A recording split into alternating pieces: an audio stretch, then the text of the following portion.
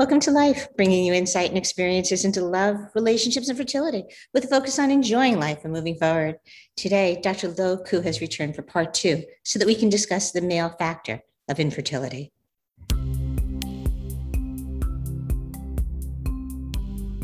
Welcome to Life, Love, Insight, Fertility Experiences. Dr. Lo Ku is back today for part two. Dr. Ku, I am so thrilled that you are here today to talk about the male factor with infertility. So welcome back. And for those people who don't know you or only know you as Dr. Knocked Up, I love that story. You have to tell everybody again. Do you want to tell them a little bit about yourself and the work that you do in Dallas and all the research you've done? Absolutely, absolutely. So I'm Dr. Lowell Koo, aka Dr. Knocked Up. It's a great little story. My patients one day started calling me Dr. Knocked Up because KNU was perfect for knocked up. So they called me Dr. Knocked Up, and they gave me like a little mug with Dr. Knocked Up on it. And it was it kind of just went from there. I was like, I'll take it, great. So very very honored to be um, given that great name by my patients. So very very honored about that. But yeah, so I'm here in Dallas, and I think that shows just how, lovely and approachable you are. And just your personality in general. So I right. so appreciate that story and that your patients felt so comfortable and excited to give that to you. Yeah, totally honored with that moniker. It's great, great, great. So yeah, I'm so happy with that, and you can find me on Instagram and all that good stuff. Yeah, absolutely. You have fabulous information on Instagram, especially, you've been doing so much research related to the male factor with infertility. And, it's such an important topic and one that has been overlooked for so many years. So I know you've been doing a lot of research on it. And so I'd love to talk about the research and the roundtables that you've been doing and the emotional impact and how we get them support. Absolutely. Oftentimes, when you think about infertility and the emotional impacts, a lot of times people think it's isolated to the female, and absolutely, the female absolutely undergoes a tough journey, and it is definitely emotionally challenging and taxing. But it does take two to tango, and the other half is the male, and husbands, you know, also suffer from an emotional trauma from infertility. And speaking personally, my wife and I, when we struggled with infertility, as the husband, I really felt like I had to be the strong one, support the wife, even though on the inside I was, crushed on the inside when we had a negative pregnancy test after an IVF. So I think that it's important to kind of at least talk about that. You know what, us guys, we hurt too. I think it's so important. And thank you for sharing that story. I may have mentioned just yesterday, I got a phone call from somebody whose husband is, unfortunately, it's male factor infertility that's stopping them from conceiving. And she's really pretty devastated about it, understandably. And she said her husband is really fine. And we have to know her husband is not fine with it. And she said he's a physician and he could put the science aside and understand it. But I think that that's impossible to do. I think that you feel a responsibility. Absolutely, I agree. And men definitely shoulder a lot of the burden of the emotional side to try to support their wives, and absolutely they should. They absolutely should be there for the wives, support them, but also not to forget and neglect themselves, and to remember that it's okay to talk about their own feelings as well. Both the husband and the wife are hurting, and so and it's okay to talk about it. And you'll find that when the male opens up to his partner, that they'll realize that, yeah, they're both suffering together, and that they're actually going to get through this together, and they'll be stronger on the other end for it. Right. If they can communicate about it. Why do you think it's so hard for the men to open up about this?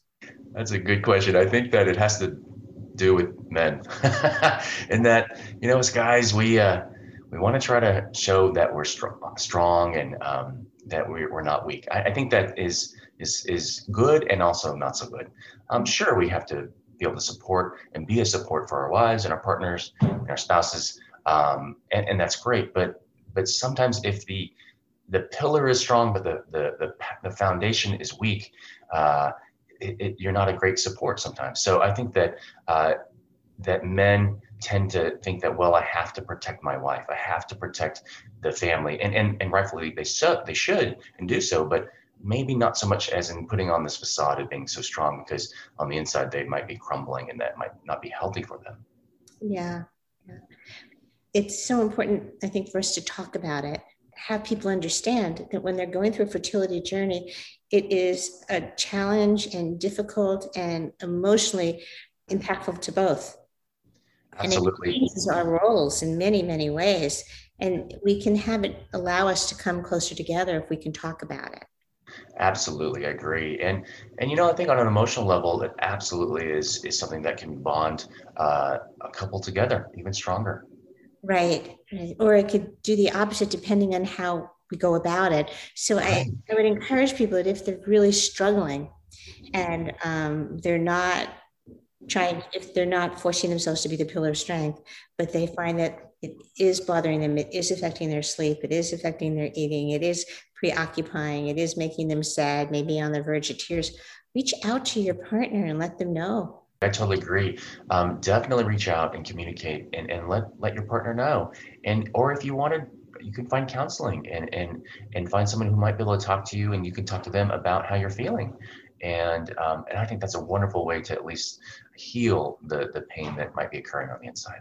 I always try and start a male infertility support group. Always. I Hmm, always have it good. going on. It's just getting the men together and enough men together at the same place at the same time. It's very, very challenging to start this group.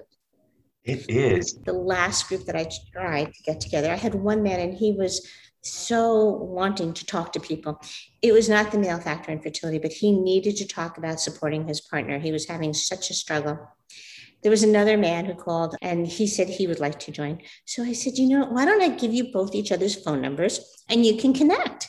And they said, well, we really don't want to do that without you. Each said that individually. I said, okay, we could do that. So I set up a time to introduce them both to each other. Well, it turned out that they were both sitting in the same clinic, in the same waiting room, at the same time, with their partners going through the same procedure on the same day Wow. and did Wow. not talk to each other. I have the chills telling you the story. Yeah, So that's great. they both needed to connect with somebody. They were both right there, right in front of each other, Yeah. but they weren't probably even looking up from their phones. Yeah, yeah, and it's amazing what good can come from at least reaching out and talking with your neighbor sometimes and your friends and making friends. And recently Resolve had a round table that I was very honored to be part of, and we talked about male infertility and its emotional impacts. And what was really cool was that it was a group of guys that came from all walks of life, all different ethnicities and cultures and religions, and we all kind of had our same sort of story and struggle with infertility, and we totally bonded over this sort of history of struggling with infertility. And some of the guys still were struggling with infertility. So it's an amazing thing that happens when you can kind of open up and talk with someone who you might not know at first, but then really realize that you are actually brothers in the infertility struggle. The support systems are phenomenal. The support groups that I run, many of the people stay in touch after for years. And these are people who want to come together. And it's because it's such an important piece of life that we need support on that we can't necessarily go to the people that we normally go to in our life. Right, right. And some people just want to remain private. I know my wife and I, for a very long time during our struggles with infertility, we didn't tell anybody. We didn't tell my parents. And so we felt really alone. Really, it was really lonely. And we struggled. And even at that, I didn't even tell my wife how I was hurting on the inside. So I felt really especially isolated and alone on a little island. And it doesn't have to be that way. And you can get help, and it doesn't have to be that lonely. Yeah, so it sounds to me like the privacy that you're talking about has almost an element of protection in it.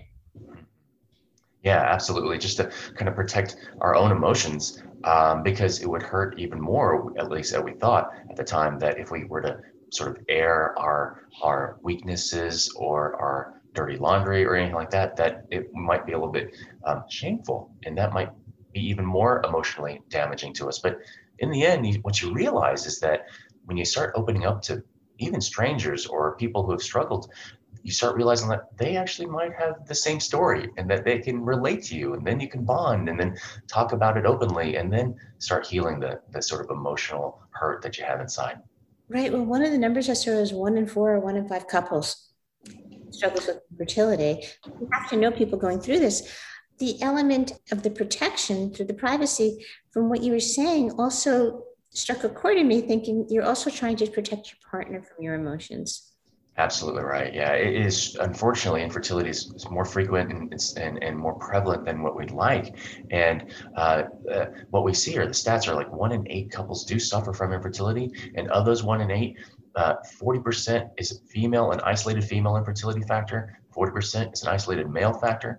And the remaining 20% is a combination of male and female. So it is very prevalent. And as you can see, 40% of the time, it's just isolated to the man. And so, that's a tough blow sometimes to a guy and who is maybe trying to remain strong and that can be kind of tough. I remember a patient, a female, one of my patients, the wife had asked me, is this, how am I going to break the low semen analysis sperm count to her husband? Will that bother him? And she, and she asked me that, and I said, I think that I can understand that it might be disappointing, but it shouldn't be any sort of judgment on his character or who he is at all. And that's one of the most important things I want to sort of bring across to my patients, is that this infertility is not a judgment on your personality, who you are, or your character, like I was saying. And it same goes with the husband. It doesn't, there's no judgment here. This is just, we talk about the facts and we want to make a family for you. So I don't want patients to think that this is absolutely something that makes them feel bad because it means that, oh, there's something wrong with them. There's really nothing wrong with them. This is just science. It's science. It's a medical condition. It's not that they did anything wrong. It's just, this is what happens a lot of times. So it's a lot of people, and we're talking about really recognizing it. Is there anything new coming out in the research now related to male factor infertility? There's a lot of discussion now around male factor infertility and its role in recurrent pregnancy loss. And more and more now we're realizing that there is a bigger male component than we thought. And it totally makes sense because the embryo is 1/2 mom and 1/2 dad. And so half of that DNA is from the husband. So that DNA can absolutely determine whether the embryo can make it or not make it. So it makes total sense. For the longest time, we just didn't know how or why. But it makes sense because if there is DNA abnormalities in the head of the sperm, so in the head of the sperm is a little DNA packet. If that DNA packet is abnormal, then it's delivering abnormal DNA, and then the embryo starts off with DNA that is not being able to be read properly so that it can't create a healthy baby, so it can lead to a miscarriage. So we're realizing that men do contribute to some part in recurrent pregnancy loss. I'm glad that we're bringing this out in the open, because I think it's a heavy thing to carry alone for most men. And so the more that we have it out there and the more that we allow people to recognize that this is part of life and this is that people go through, the easier it is to feel as if you are going through a normal journey, but with a hiccup to it or a different twist to it. Absolutely. I tell patients this is no one's fault. You've done nothing wrong. You're doing everything right, including going to see the fertility specialist. And I tell them we're here to not figure out whose fault it is, but to figure out how we can get to the baby. Oh, and there's treatment options today. Several years ago, there were no treatment options for that because we weren't even diagnosing it. So now there's treatment options. Yeah, absolutely. So there are plenty of wonderful treatments that are coming forward and have come forward. First and foremost, what has been around for a little while is called ICSI, or sperm injections. So if you undergo IVF, you can get around low sperm count, abnormal shapes of the sperm, or even low motility by actually injecting the sperm in. Because if the sperm cannot actually dig itself into the egg, well, we may have to push the sperm in for the egg to lead to fertilization. So that's one of the main things that we utilize to try to get around male factor infertility. Yes, goodness for those labs and the embryologists who can help with that. It is absolutely so cool. They use these really neat microscopes, and they are able to channel movements into little microscopic movements to help grab a sperm, inject it in without any sort of damage whatsoever. So it is really cool. And then there's other ways too to test this and to find out about it. And so it doesn't mean that the man will not have a biological connection to the child. Absolutely. So for many years, we worried that like, well, the only option is donor sperm, and the male may not be able to pass on his genetic legacy. So now we're able to have patients, our husbands, pass on their genetic legacies through ICSI, IVF, and then we can also check for genetic diseases or genetic issues in the embryo. So once the sperm gets in to the egg, fertilization occurs, the embryo starts to form. We can check the embryo for its DNA and its chromosomes just to see, did the embryo build itself properly? Did it copy the DNA exactly correctly, or did it make a mistake? Because if it made a mistake, it could lead to recurrent pregnancy loss. And so we'll identify which embryos have good normal DNA and abnormal DNA. And we'll put in the normal DNA embryo. So it lowers the chance of miscarriage. It greatly increases the chance of pregnancy. So there are some great options out there for patients. I recently read a statistic, and please correct me if I'm wrong, but that anywhere between 30 and 60,000 sperm donations are made a year. When we look at heterosexual couples, we don't choose to think of that, but it is real with heterosexual couples. And it's something that many, many people go through, and they do keep it private. Absolutely right. It is a tough situation medically already and emotionally already. And so a lot of patients they don't want to share about it. And that's understandable. My wife and I, we actually suffered two losses ourselves. And so it was very tough. And we did keep everything private just because we were worried that do we tell people about our medical ongoings. It was very hard to just think about what to do, and at that time we just sort of clamped down and closed up and just Right. isolated ourselves. That's not unusual at all. People do that, and it's not an unusual reaction. And sometimes what happens, I find, is in the beginning, people tell, family and friends. And then as they go down this journey, they really don't want to hear what the family and friends have to say, going through this roller coaster and sensitized to everything. And people will say things that don't necessarily make you feel good or supported. And so then the isolation starts. So there's different roads that people go through in order to be private about this situation. I'm working on this effort to normalize when we do need to work on using donors. It's part of many people's journey today. There's never anybody going into this thinking, I want to use a donor, unless they are part of, a non-heterosexual couple. But when you do, we need to recognize that there's nature versus nurture. There's that time spent. We need to recognize that the intended parent is the parent. And there's no question about that. Right. Because the role of the donor is truly, and they're called a donor because that's what they are. They're donating. It's a wonderful thing that they're donating, but that's all they're doing.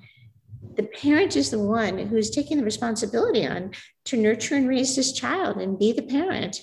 Absolutely. I've had so many couples bring that issue up, that very issue where we talk about donor eggs or donor sperm, and they say, well, it's not going to be my child. And I say, you know what? It will absolutely be your baby. You're going to deliver the baby. You're going to feel the baby wriggle inside of you. It is your baby. And then they say, well, it may not look like me. Well, no, actually, you know what is really interesting? When couples come back to see me for their second kiddo after using donor eggs or sperm for their first kiddo, they always tell me, you know what? No one knows. And that's great. You don't have to tell anybody, but they always tell me, like, you know what? They always say that the child looks like me. I'm like, yeah, Right. because there's that nurture part where that child is absolutely your baby. Right. And there is talk of epigenetics in terms of for the woman. There's talk of that.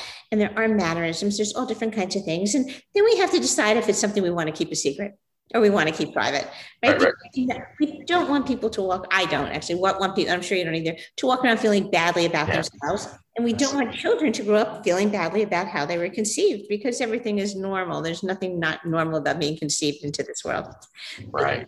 Yeah. But if we bring it back to the male factor, To me, I think what you're saying is there's so many options today for men that going down the road for a donor is not something that has to be done quickly or lightly. That's exactly right. There are plenty of options that are available prior to using a donor sperm option, and we're absolutely happy to help patients explore those.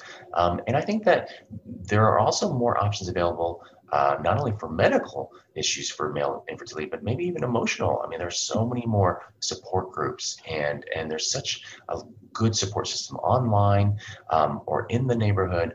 And so I think that there's just a lot more support, both medically and emotionally, for men these days. And it's amazing because when I have couples in my, well, not in my office right now, but when I'm working with couples, when I say to the man, well, how are you doing? This sigh of relief comes over him.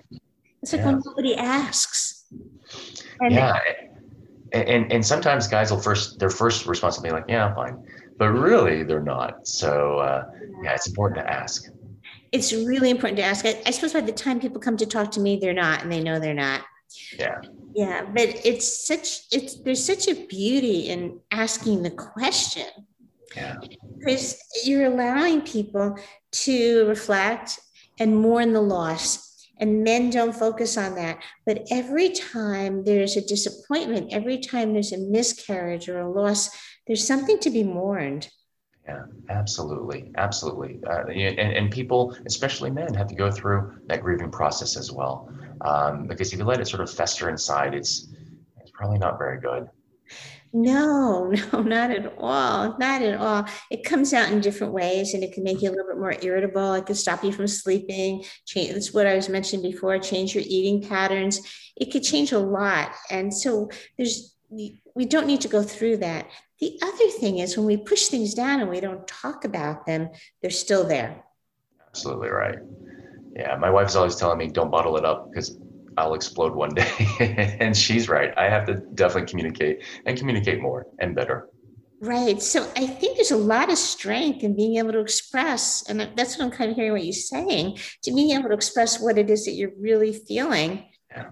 along with this journey. Like, well, geez, I'm scared. I don't want this needle going into me. And where is it going? And how is it going? And oh my goodness, I thought my sperm were just fine. I've had men say that to me, you know? Right. A lot of times I have had some patients' husbands who were like, yeah, I'm fine. It's probably just, the wife's fault. I'm like, no, man, we got to check just to make sure. It does take two to tango. Let's just not dismiss that part. Yeah, yeah. And I see almost at times, and this may not sound too nice, a relief actually when there's a little bit of both involved in the fertility journey. Absolutely. Even though I tell patients like, this is no one's fault. We're not pointing fingers at anybody, but here's what we see from the data from our tests.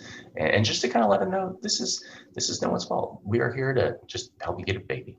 Yeah, and it is never anybody's fault. It's a condition, it's a medical condition. Yeah. There's codes for it for billing. And right. what is the code to bill? We know that it's real. Exactly right. Yeah, yeah. So thank you so much for coming back on and talking about this. I think it's so important for men to know that every emotion is normal. And the key here is understanding where you can be comfortable expressing it. So whether it's to your partner or to your doctor or in a support group or to a therapist, it's very important because this is hard. It is. It's a tough journey for both the female and the male, spouse and husband and wife and partner. It's tough. And the journey is bumpy. But it's okay. It's okay to open up. It's okay to talk about it. And you might find that by opening up, you'll feel a lot better. Yeah, and research is on your side right now. Research and science is on your side because it's never been, which is what you were saying, it's never been so available and targeted to men before. Right. And so there's a whole host of opportunities and options for men nowadays. So I'm super excited that we have that available now. Yeah, well, I'm so excited you came back on. Thank you so much because it's such important information to get out there. It is, absolutely. So I hope that people can learn a lot from this video, and we're here to help you. Yeah. Could you just tell everybody how they can get a hold of you, and also you're the senior doctor at the, I don't want to say the wrong clinic, so please, I'm Sure, sorry. yeah. So I am the one of the senior doctors at the Dallas IVF Fertility Clinic here in Dallas, and you can find us online at dallasivf.com, or you can find me on Instagram at Dr. Knocked Up, and I'm here to help you. Happy to help. Yeah, and please follow him on Dr. Knocked Up, because there is a wealth of information that is on his site. And I follow him. I love seeing his posts. I Thank you. really do. I mean, some of them are fabulous and they make me laugh, and some of them Thank you. are so on top of the research they make me think. And so I usually wind up smiling. Well, But thanks. I hope everybody follows you. And then, of course, if anybody has any questions or comments, please feel free to reach out to me at lorimetz.net.